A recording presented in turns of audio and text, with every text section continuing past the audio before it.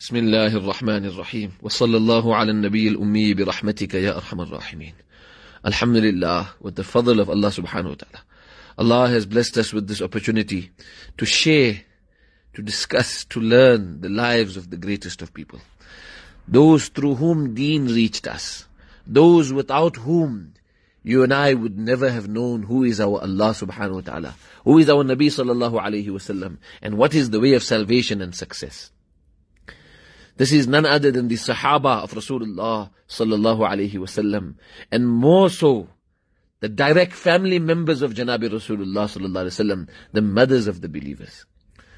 Allah subhanahu wa ta'ala in Surah Al-Ahzab, chapter 33 of the Quran, in ayat number 28, from ayat 28, Allahu Akbar, Allah addresses directly, after أعوذ بالله من الشيطان الرجيم بسم الله الرحمن الرحيم يا أيها النبي قل لأزواجك إن كنتن تردن الحياة الدنيا وزينتها فتعالين أمتعكن وأسرحكن سراحا جميلا وإن كنتن تردن الله ورسوله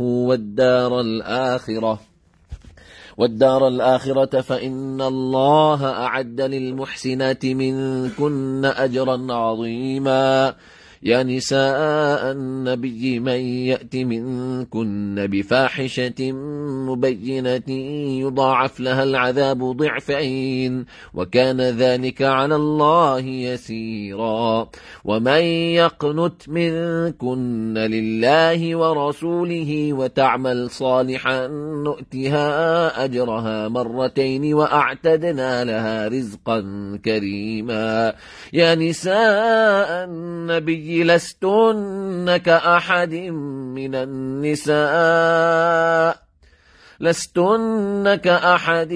من النساء إن اتقيتن فلا تخضعن بالقول فيطمع الذي في قلبه مرض وقلن قولا معروفا وقرن في بيوتكن ولا تبرجن تبرج الجاهلية الأولى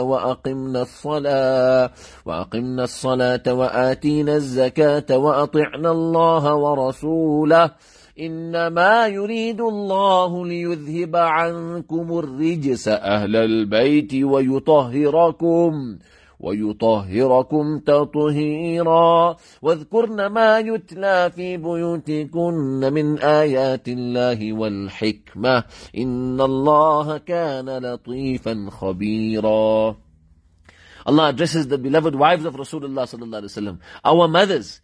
In this chapter earlier as well, Allah says, النبي أولى بالمؤمنين وأزواجه أمهاتهم. The mother, the wives of the Nabi of Allah sallallahu alaihi wasallam are the mothers of the believers.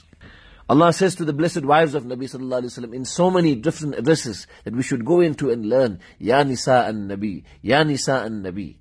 Allah subhanahu wa ta'ala speaks about how the life of this world is not valuable to them. And Rasulullah sallallahu alaihi wasallam calls them and makes an offer to them, and how they choose the hereafter.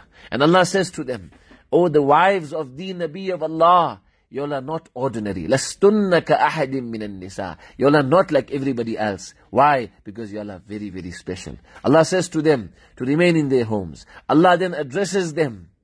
إِنَّمَا يُرِيدُ اللَّهِ.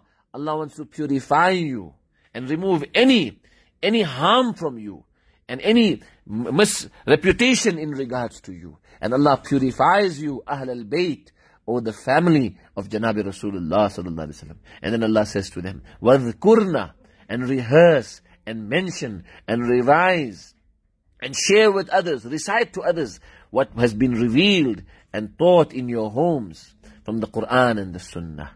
Allahu Akbar. Then up till here. Then verse 35 speaks about 10 qualities that Allah loves in males and females. إِنَّ الْمُسْلِمِينَ وَالْمُسْلِمَاتِ وَالْمُؤْمِنِينَ وَالْمُؤْمِنَاتِ. These qualities Allah loves. 10 qualities that you and I should study and learn and make an effort to bring into our lives. But interestingly, the entire Quran is so beautifully linked. This is called Rabt.